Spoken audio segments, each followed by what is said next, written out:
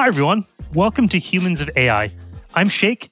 On this podcast, we learn about a wide diversity of incredible people building and working on the technology that's slowly and quickly changing our world. Today's guest is Natalie Lambert, founder of GenEdge Consulting, where she works with marketing teams to empower them with generative AI. Natalie, thank you so much for joining us. Thank you so much for having me. You've had such an interesting career journey working in very different organizations and on a lot of different topics. Could you tell us your career story and maybe highlight what some of the inflection points were that led to where you are now with GenEdge? Sure. I always like to tell the one piece that you'll never see on my LinkedIn, which is that I actually started my career as a ballet dancer. Ooh, interesting. You're the first ballerina I've talked to then. There you go. I love it. We are out there. We are sprinkled around the world. But yeah, I started my career as a dancer. And as any professional athlete, that means that you are training all the time. And the challenge with that type of life is that you are never available when your friends are available. So imagine starting at 8 years old, 12 years old, 15 years old. When everybody's available, I'm in the studio. When I'm available, people are not. So I needed to come up with some fun hobbies to keep myself not bored in those moments. And my fun fact is I taught myself to code and created a Ben Affleck website. He was my hero as a 12 or 13-year-old. I absolutely loved him. I'm from Boston. And I taught myself to code websites and build a fan site. And when a stress fracture prematurely ended my ballet career, I was trying to figure out what to do with my life because my entire life I had been training as a dancer. But in the background, I like this computer thing. And I translated that thing in developing websites into a computer science degree. So I went to college as a computer science major and then ended up as an analyst at Forrester Research on the computing infrastructure team, helping the analysts at the company with their research and understanding some of the biggest pain points that were happening in the largest organizations in the world. And spent time, worked my way up through Forrester, was an analyst in the whole virtualization space for a long time, and decided it was time for me to try something new. And that's when I went to work for one of my favorite clients, which was Citrix. I absolutely loved the team at Citrix. They were just such a great group of people. And I made that shift from analyst to marketing. Because when you're an analyst, you spend so much time walking in a customer's shoes, understanding their pain points. And it was just a really great shift to then be able to help build the technologies that my customers at Forrester were leveraging. So did a whole bunch of different various stints in marketing at Citrix. But the one thing that was something my husband and I always talked about is we moved to the Valley for me to start that Citrix job. But I wasn't taking advantage of what the Valley had to offer, which was the whole startup community. And so when I had the opportunity to go run marketing at a startup, I felt it was something I just had to do. I had to check that box. And so I went to run marketing, which was such a great experience because I'd always been a product marketer. And so when you're running marketing, you now have to do all of those various other activities. You've got to help build websites, orchestrate a website, do lead gen, do email marketing, social media, operations. There's so many different pieces of that. And so it was just such a great opportunity to learn all areas of marketing and did that. We had a really great run. And then we were acquired by Citrix. So I didn't want to go back, not saying nothing about the company, just how you done that. So then I went to go work at a larger startup and rinse and repeated the same thing. And that one was sold and then had the opportunity to go to Google and go back to doing the work I knew well, the storytelling content, and leave the broad look at being at a startup behind. And it was great to go back to my core because as an analyst, you're writing, being able to go back to that was an incredible shift for me. And then this past year, I had the opportunity to try something new. They were looking for somebody to come in and figure out how to make Google best in class at using AI to improve our marketing. Like, how do we make Google marketers just the best at using these technologies?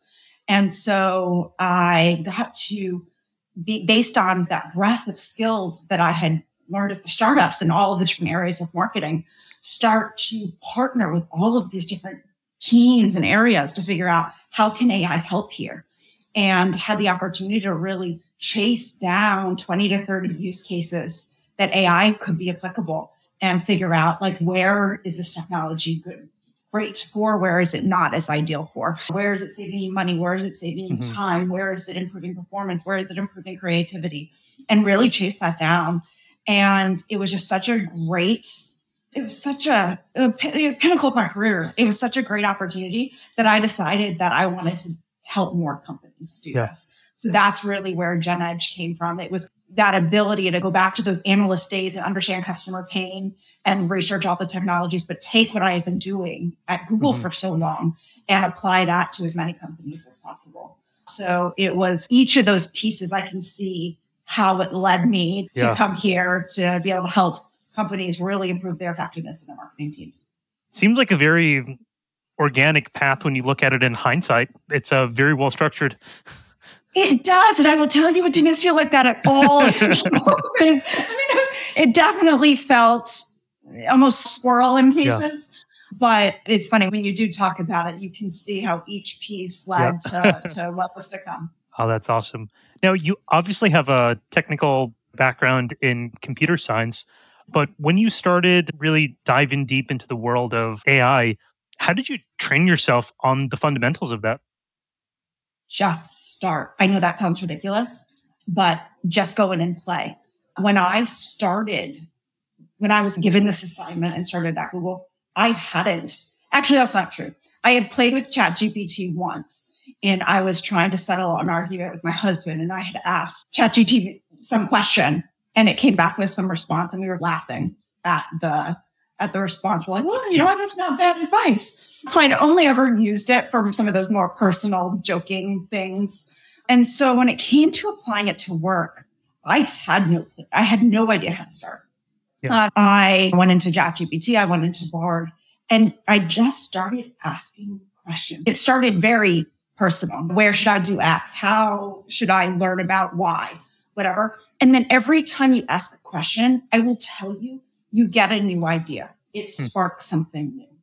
It was incredible to me how probably 3 or 4 questions in, I realized, I bet I could apply this work thing to this. The job I had at Google prior to switching to AI, part of that was running our blog. And one of the things we were always questioning is, what are the right titles? Whether it be the title of a piece of content, whether it be subtitles within. I also had the social team and creating all the social content for that. And it became very clear to me that AI could help us here. And it just, once you start diving in and start playing, I will tell you, you will pull that thread and it will keep taking you to new places, and you'll start to find your work seen in the reflections of those answers. And so that's how I got started. I just started asking a lot of questions. Yeah. When you were at Google, it seemed like you had a very broad and both empowering and potentially overwhelming job to see how to improve the marketing department with AI there. As you were trying to identify what pilot projects were, what were some of the decision-making criteria you used to prioritize? So for me, there was a couple things. So you're right. It was overwhelming in so much as there was zero guardrails. There was zero guidance. So I had to start somewhere. So of course I started with what I knew best. So a lot of the projects that I worked on initially was with my previous team because I knew every single one of their workflows. So I knew how things worked, how long things took, and how to apply. So we very quickly started with content, whether it be helping to build blogs or create social posts or create headlines for X, Y, and Z. And it was just very easy to get them to help me do anything because they were there. So I would say I just started with what I knew and expanded.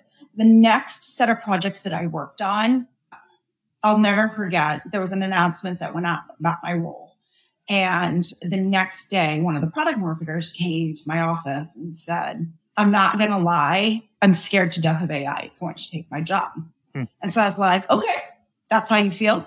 You're my next project. It's like finding these willing participants, whether they think they want to or not, want to explore something. and kind of pull that cord. Initially, it was just things that I knew or people that came to me about something. But then I started to really start to understand what the technologies could do, and I would seek out very specific use cases. That's awesome. Speaking of use cases, one of the things I recently learned about you is that you're a connoisseur of nachos and recently created what I think is the world's first GPT dedicated to nacho recipes. I actually used it and found some amazing recipes for one was Nordic inspired nachos with rye chips, and then a Burmese inspired nachos using chickpea flour and some tamarind sauce, which I'll experiment with this weekend. So firstly, thank you for creating that. Thank you for using it. I'm so excited. But the question I have for you is obviously teas are super new and super exciting. And could you just tell us what your experiences were with building your own GPT and launching it? I want to tell you, it took me weeks and months to plan this. I want to tell you it was so hard, and it took massive skill, and it took my love and enthusiasm for nachos to be able to build that, and no one else could do it. I'd be lying through my teeth. The whole thing took about 10 minutes. Okay. And it was incredible. So I'll be honest, I don't know if the results would be different, but I do have a website called The Inspired Chip, which is something my husband and I played around with during the pandemic. We don't have kids. We were looking for things to do. We made creative nachos and we would just make things up. And I think ultimately we came up with 30, 40 different nacho recipes over the pandemic. And I started to write them out. I actually haven't written them all out, but I wrote about a bunch. So when I had a base is my point. One of the reasons that the Inspired Chip slowed down in its content creation is because I just couldn't beat the ideas that I had the previous week. I have amazing fun. You set the bar too high. People go, like the creativity just wasn't there. When I set that up, I set it up with the knowledge base of the Inspired Chips to give it a sense of, I'm not looking for just different creations of standard nacho because that's boring. I want Thai inspired, Chinese inspired, Mediterranean. I have a bunch. So I gave it that solely by giving it a look. It was not super creative, but I'm like, use this as a base and help me create things that are based on an ingredient or a region. And I had done a couple of different training prompts and I had told it, like, I always want the chips to be seasoned X way or all of that. And it was done. It really was the easiest thing. It's been incredible because I've had a bunch of people talking about using the different recipes. Yeah. And I will say, though, I did that A, for personal reasons, but B, I did, in my new role, wanted to take something that I think has such a business perspective and give it to somebody who can apply it and think about it in their personal life. And in showing that GPT to a few people, I had people come back to me saying that they had immediate ideas, like they didn't even know these things were possible. And they could now create a GPT to help them with their emails and communication style at work, or to help them do something else. And I do think, going back to how I got started, which is asking questions, pulling on a thread, and then finding a work purpose, it is amazing just playing with something and realizing, even if it's a completely different space, you'll just start to think about how you can apply it to your work. And I've seen it over and over again with that nacho app. Got it. Well, it seems all this AI for marketing stuff will be cute, but your real legacy will be nachos. I'm ready. And if it can write a couple of great recipes that I can add to a cookbook, I will give AI credit, and we'll see how it goes. Awesome. Outside of, you also write extensively about using various AI tools to build your business. Looking at some of the tools that you've recently started using, what are some of the ones that you'd say have had the biggest impact on your workflows? So I will say, before I say in the constant workflows, I had a full intention when I decided to go out on my own, build a consulting company. I had full intention to hire a designer, hire a web developer, and build out a web presence. I had full intention to hire a designer, to logos and all of that stuff. And then I decided, no, you're an AI. There's got to be tools that do this. And so I would say that initial step of using AI to help build a logo, help understand my color palette, help build a website to get that up and running in 4 days, whatever it was, and $220. I'm talking to companies that are spending $10,000, $5,000. I'm sorry, $15,000. And it takes 4 to 6 weeks to get these things up and running. I had an MVP in 2 to 4 days. Yeah. So if you talk about just how AI can have that immediate impact, I think that is just incredible. And that is a once set and forget. I'm definitely adding more to what I do. But just having that MVP to be able to build on was hugely impactful to the work I do. I then take it to the day-to-day work for a lot of blogging, and I'm starting to get into video. I'm working on it to show in 2 minutes how to use a tool to do X. Oh. In both of those examples, I use AI so much as my collaborator. So I don't know if you've read the post I did, but I really think when I break about the tasks and the use cases that AI can help with, there's the ones that it can create for you. You can do the 80%. So think about my website.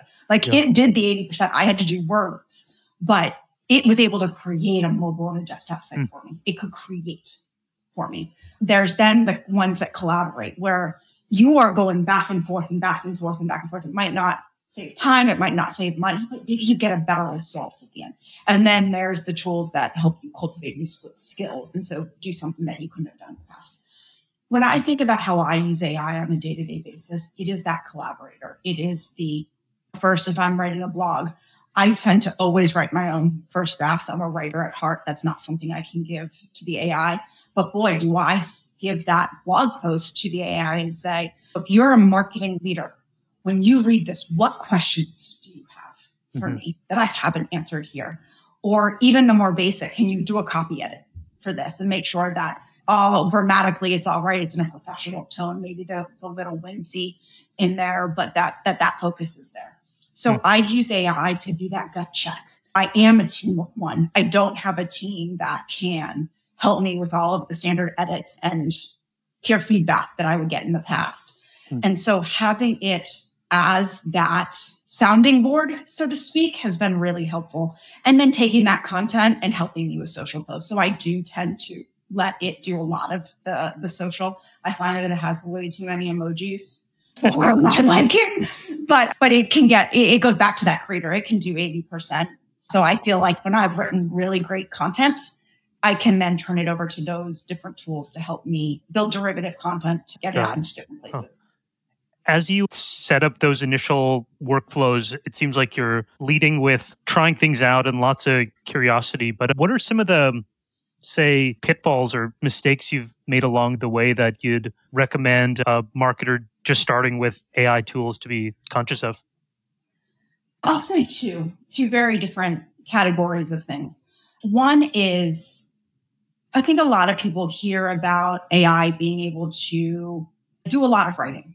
And so I see a lot of people who will I want to write a blog post on X, and they'll hand it to an LLM and get this blog post in return.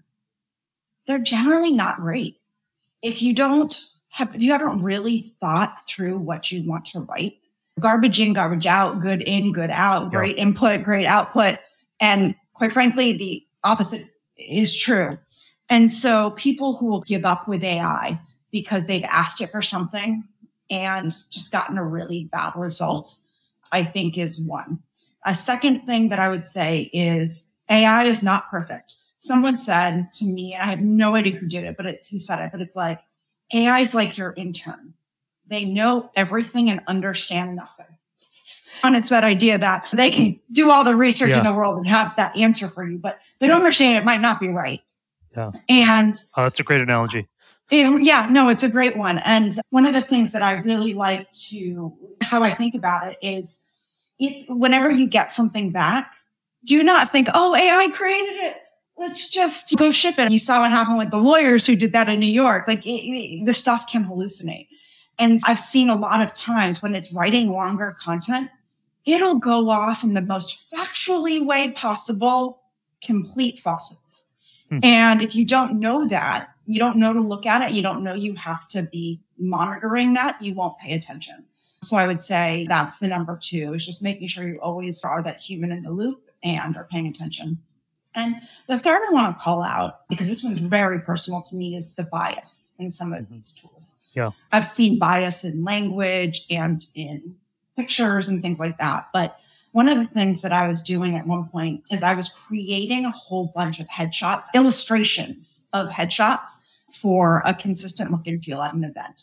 Because if you're working in a big company, you're having an event, you ask all of the speakers to submit headshots, and it's just a different style. Some of them are professional headshots, some of them are the candid on the beach, whatever the case may be. And we wanted to use AI to bring a single look and feel to the event. So I found a prompt that really created an interesting illustration, and that I assigned that prompt to every single photo headshot that had been given to us. And because I think there were 8 male and 2 female speakers, I had done all the men first, and they all came out great. And when I started to do the females, there was a really glaring problem. The AI had turned them all to men. Whoa. And it was you see this output and you see the person in the same blue top, glasses, but like their hair's been cut off and they might have a facial hair. Like and then they're in a suit. And that's fascinating. It was really fascinating and not good fascinating, but fascinating. And I was looking at the prompts, and it was because I used the word executive. And these LLMs that get trained on the information that exists in the world, there has been, I have to assume, more males tagged with exec than females tagged with the word exec. And so I was like, okay, no good. I redid the prompt and said, okay, female executive, to make it clear. What popped out next was a bunch of images of women appropriately looking like the photo I had done, but in a full suit and tie. So it had fixed the facial look and feel, but now the attire was still a suit and tie. So ultimately, I found the word speaker, female speaker, had a woman in a nice dress or blouse or whatever the case may be. And what I would say is I could very clearly see when the first set of images outputted the woman really having a lot of male characteristics. But I didn't notice immediately the attire. And so the whole point of the story is, with the biases in these tools and people moving quickly and thinking they could do everything, not only should you be really paying attention to some of these details that you might not, have a peer reviewer, have somebody notice things where you won't. Because I was so excited that a woman popped out. I didn't even initially look at the attire. And it did take someone to point that out, because that's not where I was focused on.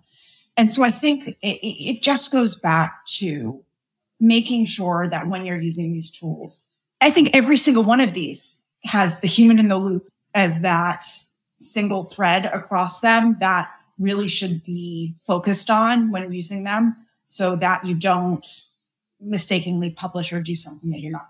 Oh, that's a powerful story. It seems like you really need to be scientific about how you're constructing your prompts and almost have a version controlling there. But outside of adjusting the prompt, do you recommend any other ways that marketers can be conscious of different biases that might come up? Is there an aspect of different biases in different products, or fine-tuning the models in a particular way for their own narrower use cases? Things like that? Especially in the world of writing, I haven't figured out all the fine-tuning in images other than prompts, quite honestly. With that, the prompts are how I see being able to most adapt those. When it comes to things with the written word, one of the things I do a lot of, and is I give it a sample of previous work that I've written and that I like, to try to emulate my style. And so it's just so that if you're a very maybe shy and reserved person, you don't want the output to be like, yo, people, what's up? Like, Shopper's totally what you would say. I don't know. That's more in voice. But the point is, that should definitely be your next post. Yeah, totally. I'll pitch this webinar or this podcast and that. But people watch this. But it's that fine tuning of giving it things you've done in the past that you're comfortable with to show it. So I use a lot of examples when I'm creating something in AI so I can get to a place sooner in which it sounds like me versus having to go around and around with it. Because I will say what AI is really good at is if you get something that you like in concept, but maybe it's not in your voice, it'll write it over. You can make it more professional. I do a lot of take out the marketing fluff because it writes a lot of that. And so I think that's a great way to start to get it to a place you want. But you do have the ability to give those examples to cut a lot of that out. Interesting. Now, as a marketer diving into this world, there's obviously an explosion of tools that are competing for my attention. And if I'm in a company, I'm typically working with a broader team. How would you recommend I investigate which tools are worth using? And how do I build the internal business case to use one tool versus the other to get team-wide adoption? Yeah, that's a great question. And I have an answer, but it's going to be so different because every company has so many different requirements around X, Y, and Z. For me, I will tell you, there's a million amazing newsletters out there that you can sign up for any. Then you'll see them on LinkedIn all the time and you can follow. Yeah. Those daily newsletters would say, here are the top 5 tools today.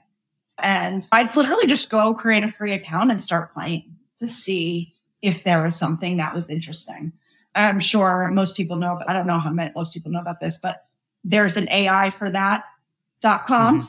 Yeah. They keep track of all the tools. So you can say, I want something for copywriting. I want something for X, Y, Z, and it will give you a list of vendors that do that.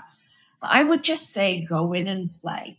Some of the ones that I think have been really interesting are the ones that aggregate the hard work into a single tool. So there are a lot of marketing tools, whether it be your writers, your Jaspers, your AnyWords, your copy AIs, that essentially take the prompt work out of the equation. And so whether you're trying to write a blog, a social post, whatever piece of written content you want, they just have a kind of a button you click on to create it versus you having to go through all of the various prompting or using a different tool for each. So I think for marketers, finding those tools that aggregate so that you're using less of them is always something. Then that was something that I would focus on to, if we're going to bring in a tool in a big company, you're not going to bring in 30. You're going to try to consolidate as much as possible. And so finding those tools that do as much as possible. Along those lines, outside of the just the cost and time savings implied by those tools, are there any other things you'd recommend emphasizing?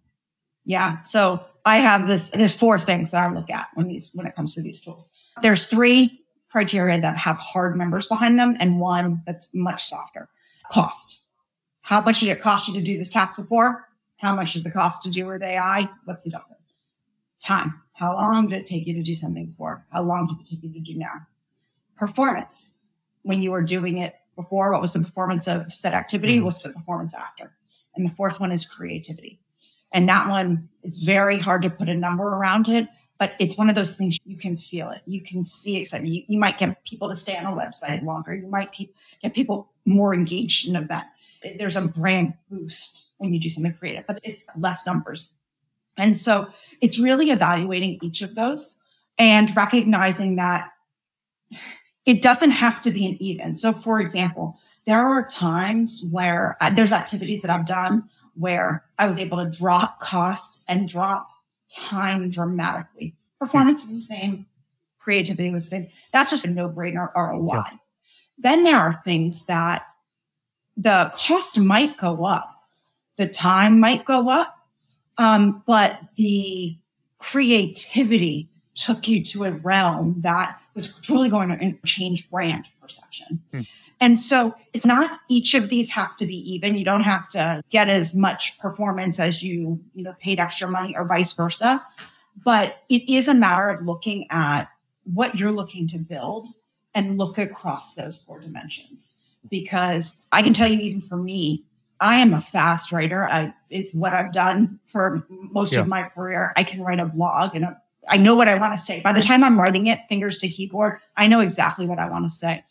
now that I started to ask AI, poke holes in this, do X, do this, or have it copy edit, I actually take longer now to do some of that content than I did in the past.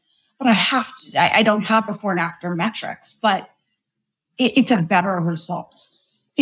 Don't solely look at it in the true numbers, but as an aggregate of what were the benefits of using AI to accomplish this task versus the old way, the previous way.